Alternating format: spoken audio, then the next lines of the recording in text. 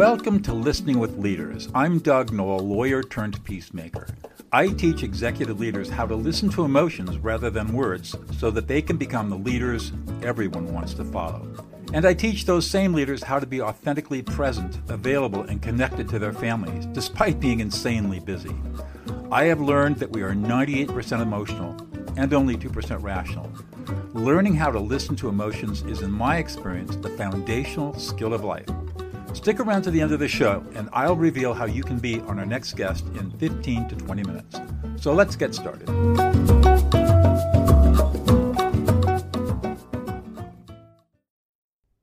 All right, Mark Wolf, you're the founder and CEO of LavaFish, which can be found at LavaFishAdvisors.com. Yes. And thanks for joining us today. What does LavaFish Advisors do? Interesting name, by the way. Well, actually, I'm going to talk about how we got to the name and then talk about what we do. So I have a couple of decades experience in my prior career working in market research, strategy, innovation, new product development, and conflict resolution, mediation, stuff like that. And so one of the skills that my wife and I used when we were looking for a name for my enterprise was we did a 2-hour brainstorming session, threw a bunch of words and objects and things up on the wall and started playing with combinations and wanted a name that really spoke to innovation and a new way of thinking about things. And the idea of a fish swimming through lava seemed kind of counterintuitive, and we're kind of really vibing with that name. So I went and looked it up online. It turns out it's a mythical creature in the gaming culture, which I did not know before, even though my kids did a lot of gaming when they were growing up. And that's how the name came about. So we used basically an innovation, a new product, new name effort to create that name. And there's really 2 parts to what I do. So what I'm out there publicly doing is I'm a sustainability career coach. And I specifically like to work with experienced professionals who've been out in the world of work 10, 15, 20, 25, 30 years, who are looking for more meaning and impact in what they do. And sustainability is a rapidly growing field. Quite frankly, the problems that that are calling for environmental remediation and help, from climate change all the way down to food security, need more hands on deck. And so I want to be the conduit to help people who don't think that they could switch after doing one thing for a couple of decades into something new, to help them successfully do that. I also do LavaFish was originally set up as a consulting company, and when those opportunities kind of open up and I'm interested enough, I'll raise my hand and throw my hat in the ring. But what I really enjoy doing is help people, crystallize their dream and their vision of what they want their life to really be, the kind of work they want to do, the intrinsic value that they see in the work that they do, and the appreciation that they get from not only their colleagues, but their stakeholders, their family, their children, their community. And that's why I'm the sustainability career coach. And you're pretty excited about it, I can tell. I am. You get really thrilled by it. So if somebody wanted to go into sustainability and they're coming from another discipline, let's say, is there training they have to go through to learn how to be, for example, be a sustainability executive? So I think that's a great question. And, there is 2 schools of thought. One school of thought is you need to go get a degree or get a certificate. And a lot of people go that route and actually experience frustration, much like I did when I came out of grad school 10 years ago with a newly minted master's degree in sustainability management. Because at the level that they're trying to apply for jobs, it just wasn't working that well. I mean, it's like somebody who's got a couple of years of experience or fresh out of college or graduate school has a much better shot at getting a certificate or training and then going in at a more entry level, lower level set of responsibilities. Where the other school of thought is that, and some major companies and state governments are moving this way, is they're actually de-emphasizing the 4-year college degree or the master's degree as a job requirement, and they're actually looking at soft skills, because those are the things that make things sing. And that's really where I'm instrumental in helping my clients, identifying their strengths, highlighting case histories in their journey and their work experience and their volunteer experience that showcase and demonstrates those skills, And my clients are coached never to apply for jobs, but to actually have networking conversations and be referred for jobs or be in that magical place, which when I share this, people nod their heads and say, yeah, I remember when that happened or that happened to me. And that's where somebody is hired into a medium or large organization. The job may or may not have been mentioned or posted for 2 weeks. And the people who have been there for a while, 3 months later, are scratching their head and saying, how did this person get this job? They don't know anything about our industry. They don't have any relevant skills. Like, why are they working here? And they just can't figure it out. And I actually have the answer to that question. That person, however it was that they got in front of the hiring manager who had a business problem or a business process to solve, whether it was through a relative or a friend of the CEO or somebody in another department or somebody from a college that person went to, is sitting in a conversation, and that person's been trying to solve a business problem or issue for 12, 15, 18, 24 months. And all of a sudden they realize the person they're talking to can solve that problem. And because they're at a senior enough level where they can move budget around, they create a position, they get it approved by HR. Maybe it gets posted for 2 weeks because there's a requirement to look for internal candidates, but the job is locked and they already have somebody that essentially co-created their own position.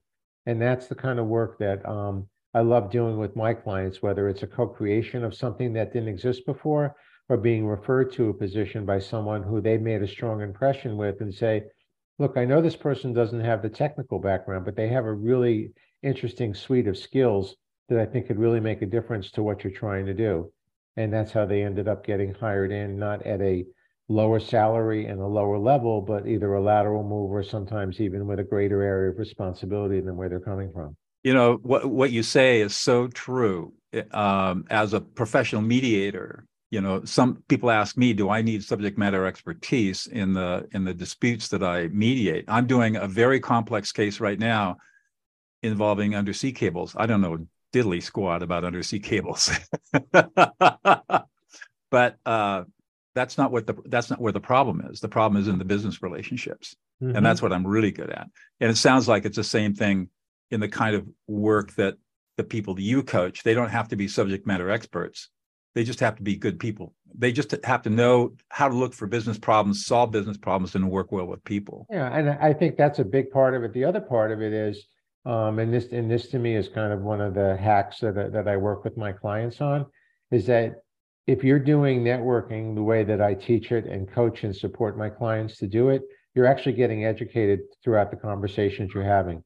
You're learning the language, you're learning it in the industry. I mean, you need to do some reading on your own, and there's certainly enough, free online webinars to get conversant and have some basic language skills. But if you've been working for a decade and a half, 2 decades, 3 decades, 4 decades, I mean, you know how to get stuff done. You know what project planning is, and there are things that you bring to your everyday work life that you take for granted that are soft skills that are valued by employers who are basically struggling. There's 1.7 job openings right now for everybody who is currently employed. And in the sustainability field, especially with the passage of the Inflation Reduction Act, there's even more opportunities in industry being created. And the people who are building those industries are like, where are we going to get those workers from? And where are they going to get them? I mean, where are they going to come from? I don't know. I mean, I think, given the current political environment in the United States, it's a lot lower probability that it's going to be somebody from another country and more likely to be somebody who's already here and is looking to make a change and have more impact in what they're doing. So what is it that you enjoy most about what you do? Well, I think it's actually, I'm going to share a story because that's the one that actually got me to make this is my third career in this lifetime, my encore career. So my late father was a psychotherapist in New York City.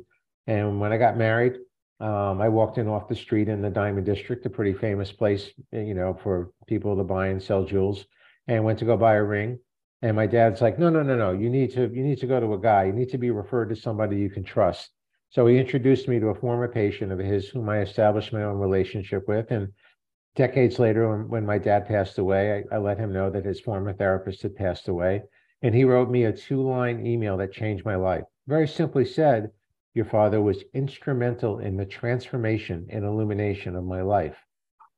And it was like, things slowed down. My heart skipped a beat. I lost a breath. And it was like, wow, what's my legacy going to be?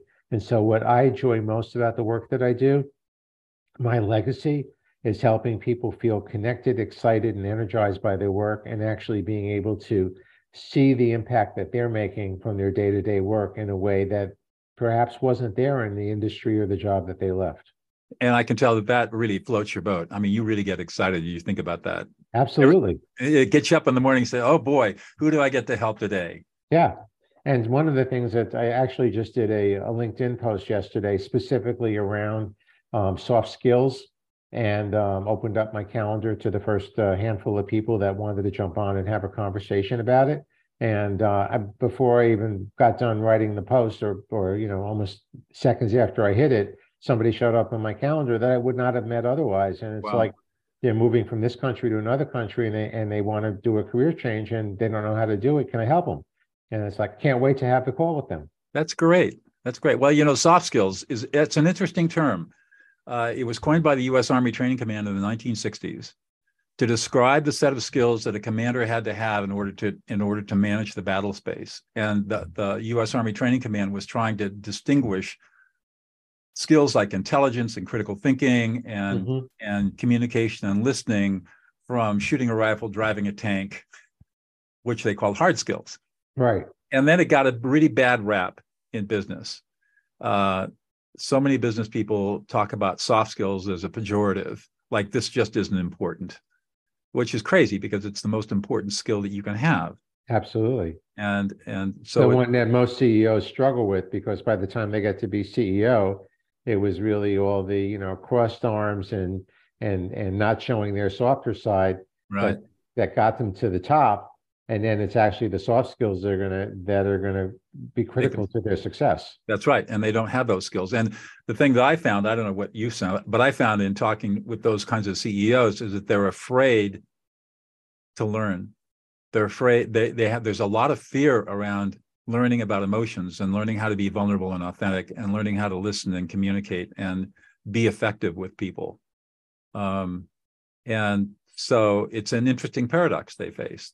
These are skills that they need to acquire, and yet there's a huge fear factor around doing the work. I don't know if all CEOs need to acquire those skills, or some of them actually have them and just haven't practiced them in so long because there was negative reinforcement around showing that. And it's one of those conundrums that you see, where with female leaders, there's a double standard, because female leaders typically are expected to have a good handle on softer skills, but when they act more like typical male leaders do, then their aspersions are cast on them because because they're not being female enough, and that they're being too female with the softer skills, and the aspersions are being cast that they're not showing enough male traits of leadership that are expected. And I think that's one of the things that goes into the boardroom. That's why there's been such a push in the ES&G movement to see more different perspectives of people on boards. I mean, it started out with adding female board members, and now people of color and different backgrounds. And now there's even a bigger push to get somebody who actually understands ES&G, environmental, social, and governance principles as it relates to a company's operations.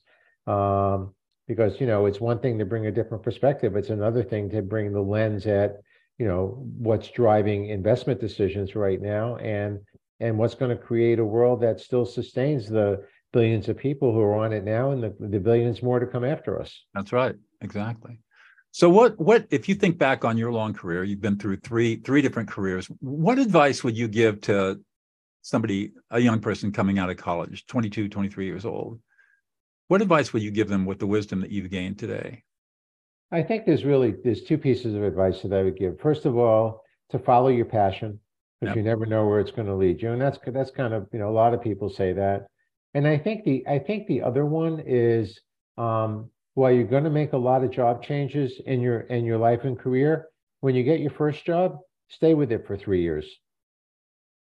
I see too many people coming in, and then, they're jumping ship after, 14, 15, 16 months because, bigger, better deals come along.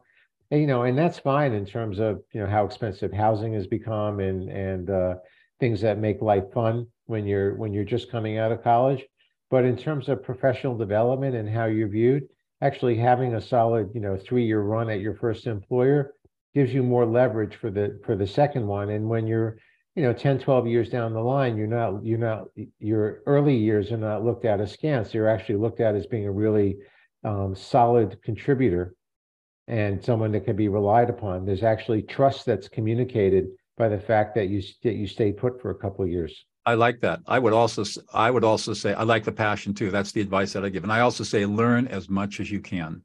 Oh yeah, that goes Find, without saying. Sometimes the obvious needs to be stated, but learn as much as you can and find the very best leaders in your organization and get them to mentor you. Yeah, I think the other thing too, which really goes to something, an asset that I created, and it's really been a running theme through my whole life, is, get involved in a professional community and meet other people who have been around longer. So when I was first came out of college and I was working in the mental health profession and looking to become a social worker, I found pre-internet age 50 dues-paying members of the New York City chapter of the National Association of Social Workers who signed a nominating petition where I got to be the student representative on the board of that local chapter. And then in my second career in research and strategy, I was a subject matter expert, and I sat on a number of different led and sat on a number of different industry committees. And when I came out of graduate school in sustainability in New York City, which at 10 years ago, there was maybe 6 or 7 graduate programs. Now there's dozens of programs available. And you look at the international, the national, the state, the city, the local borough, and the local block associations. There's sustainability work going on all throughout that chain, all with people working on everything from the Ford Foundation to the United Nations down to how do we put a bioswale down in a garbage-strewn corner where there's water that keeps backing up every time it rains. And there was no community for them. So I went out and I created one, and we're 8 years into the New York City chapter of the International Society of Sustainability Professionals, and in 2 weeks about to do our 63rd event. Went virtual after the pandemic, right? But we're doing live events and create a mix of emerging and established professionals. Our speaker on March 15th is actually a woman who does a lot with talent mobility and is trying to bring a DE&I, diversity, equity, and inclusion perspective into an industry that is kind of long ignored. Like there's a model, the male's the breadwinner and the woman's responsible for bringing the kids along to whatever city or country their executive is being relocated to. And it's like, that's a model that doesn't exist that much anymore. Interesting. Well, let's turn the conversation to my favorite topic, which is listening. You, in your earlier career, that was your job. Tell us a little bit more about that. Well, my job is my life has always been about listening. Trained in psychology and social work, but working with individuals and groups. But really, in the marketing and marketing research field, as the lead of groups that were responsible for that. I've hired people or personally moderated thousands of focus groups, in-depth interviews. I've done surveys with people that amount to probably in the hundreds of thousands in terms of interviews. And it's always been looking to bring the outside perspective into an organization. And the biggest thing that I did was to get people to take off the blinders at how they looked at life and try to consider other perspectives. Try to give new products the opportunity to really flourish rather than have the deck stacked against them in terms of failing. And one of the things that I do in my coaching practice is I use an 80-20 rule when people are having networking conversations, which is when you're meeting with somebody for the first time or for the 5th time, you should be listening and 80% of the time and speaking no more than 20% of the time, because you won't find the opportunities if you don't shut up and listen. That's right. And most people are trying to impress with what they do. And one of the things I use as a learning lesson, because I've had to learn this lesson myself, is there was a point in my journey where one form of a resume that was being used was called the bio narrative, where you wrote a first-person story that really integrated all of where you've worked and what you've accomplished into a story. And I share that with people, and I say, okay, here was my bio narrative from before I became, a coach. So what is it that you think that I did? And the guesses are all over the maps because I had everything and the kitchen sink in there, and I didn't stand for one thing. So, talk about the, doctor taking his own medicine. It's like what I stand for in terms of my outside persona is I am the sustainability career coach, and I offer individual and group coaching services to help people realize their dreams. Is that the only thing I do? Hell no.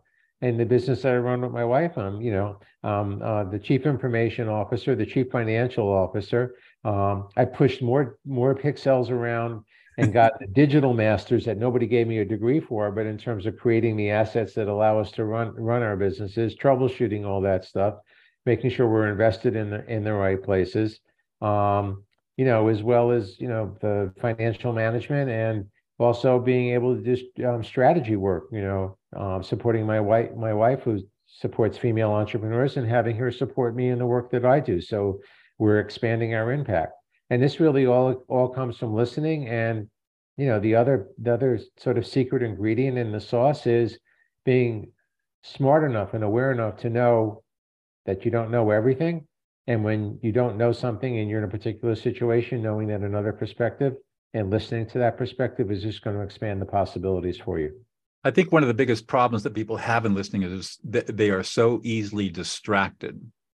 They might be distracted emotionally by what somebody says, so it sets off an emotional reaction or a trigger, or they're distracted by something else, and it's just really hard to focus. How do you help people avoid being distracted and to really focus on what the other person is saying?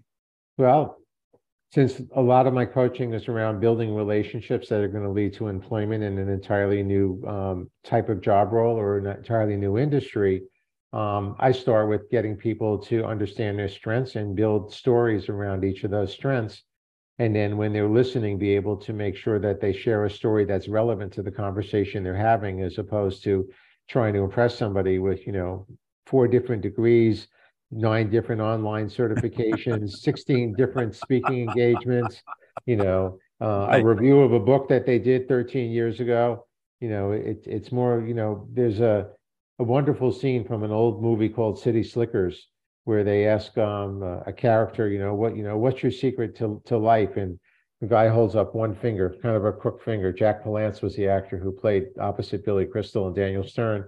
I remember and the movie. Basically they said, what's the one finger stand for? And it's like, one thing, be known and be excellent at one thing. So I think in terms of listening, when you're communicating, if you're clear about what's the one thing you want to be known for and understood for in that conversation, no matter what the emotional triggers are or all the other side rails that a conversation can go, you're keeping a really clear picture about what you want to have, the impression and the image of you, the brand of you, created at the end of a conversation. People will remember more about who you are if they feel validated by you and listen to you than they will ever remember by your accomplishment. Exactly. I mean, there's an old bon mot going around about, somebody having a conversation related to professional stuff where the person they're talking to that they wanted to network with and look for an opportunity talked pretty much, nonstop for 45 minutes, maybe even close to an hour. And then at the end, when that person sort of took a minute to create their one thing they wanted to be known for, the person who talked nonstop for the better part of an hour said, "This was the best conversation I've had in a long time." Exactly. And they just were listening to the sound of their own voice, but the person who made the one point was actually listening to everything they were putting out there and found one place where they could connect to personally and share a personal story, and that person felt validated. But the person who shared that and gave the validation is also being remembered as having listened and being, my kind of people, or Right. having a skill set that's important, and someone that I might introduce to somebody else or mention to a recruiter or headhunter. Yeah, that's exactly right. It's so remarkable how what I've learned in my work is that people have a deep need to be heard and validated. They have a deep need for connection and emotional safety, and they're not getting it anywhere. And if you want to be remembered, especially if one of your clients, for example, is networking and with the hopes of having somebody offer them a position,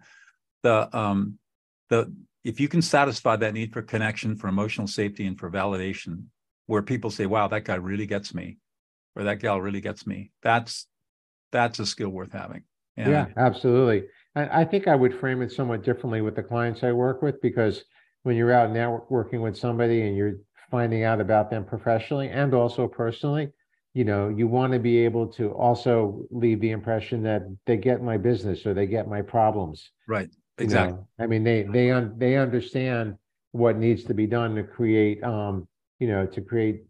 step change in an organization, either from a cultural point of view or from a process point of view, Right. or even bringing in entirely new ways of doing business that are scary to the organization because, everyone's really resistant to change at the end of the day. People Right. talk about embracing change, the people I respect the most are firefighters because they've actually overcome their natural aversion to fire and they run toward flames when everyone Right. else runs away. That's right. That's exactly right. The vast majority of people don't really embrace change. It comes about slowly, and because there's trust that's built between an organization and an individual. Yep, exactly correct. Well, we're kind of coming up to the end here, Mark. I want to ask you a question I always ask all of my guests as a final question. Tell us one thing about yourself that we wouldn't know unless you told us. Probably the one thing about myself that you wouldn't know if I didn't tell you is the fact that I've been skiing for decades, and it is one of the greatest passions of my life because I get to connect with nature and be in flow in my mind and my body. And I'm not even thinking about skiing. I mean, it's a transportative experience when I'm hitting the turns and carving exactly the way I'm meant to. Wow. That's impressive because you and I share that passion. And I haven't been able to go skiing for the last 10 days because we've got 50 feet of snow in the mountains. Yeah, well, I haven't. I mean, I just finally got some runs in January after not skiing for 3 years because of the pandemic. And I know there was a point at which I was going to go, and I made the last minute decision not to. And then 2 weeks later, I read how 85 employees at that particular resort all tested positive for COVID early on in the pandemic, and it was like, and they have a gondola, which is the way to get up to the top of the mountain, and so it was a good decision not to go there, but definitely was in a good place in January. And one of the things that one of the organizations I've learned about is an organization called Protect Our Winters, who's advocating from a skier and boarder perspective, how to preserve what's going to be less snow on mountains. That's right. So if people want to get in touch with you, how do they find you? I think the easiest way to find me is www.sustainabilitycareercoach.com. Okay, well, that's easy enough. Thank you so much. And everybody, my pleasure. We'll see you next time, everybody.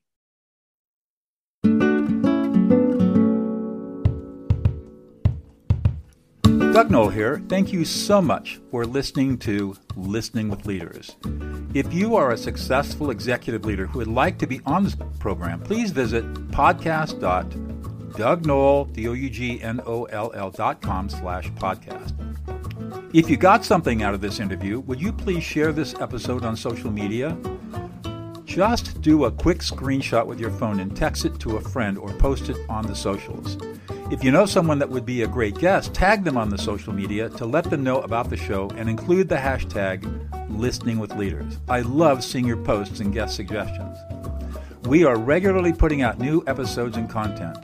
To make sure you don't miss any episodes, go ahead and subscribe. Your thumbs up, ratings, and reviews go a long way to help promote the show and mean a lot to me and my team. Want to know more? Go to my website, dougnoll.com, or follow me on LinkedIn, Facebook, and Instagram. That's at Douglas E. Knoll. Thanks for listening, and we'll see you on the next show.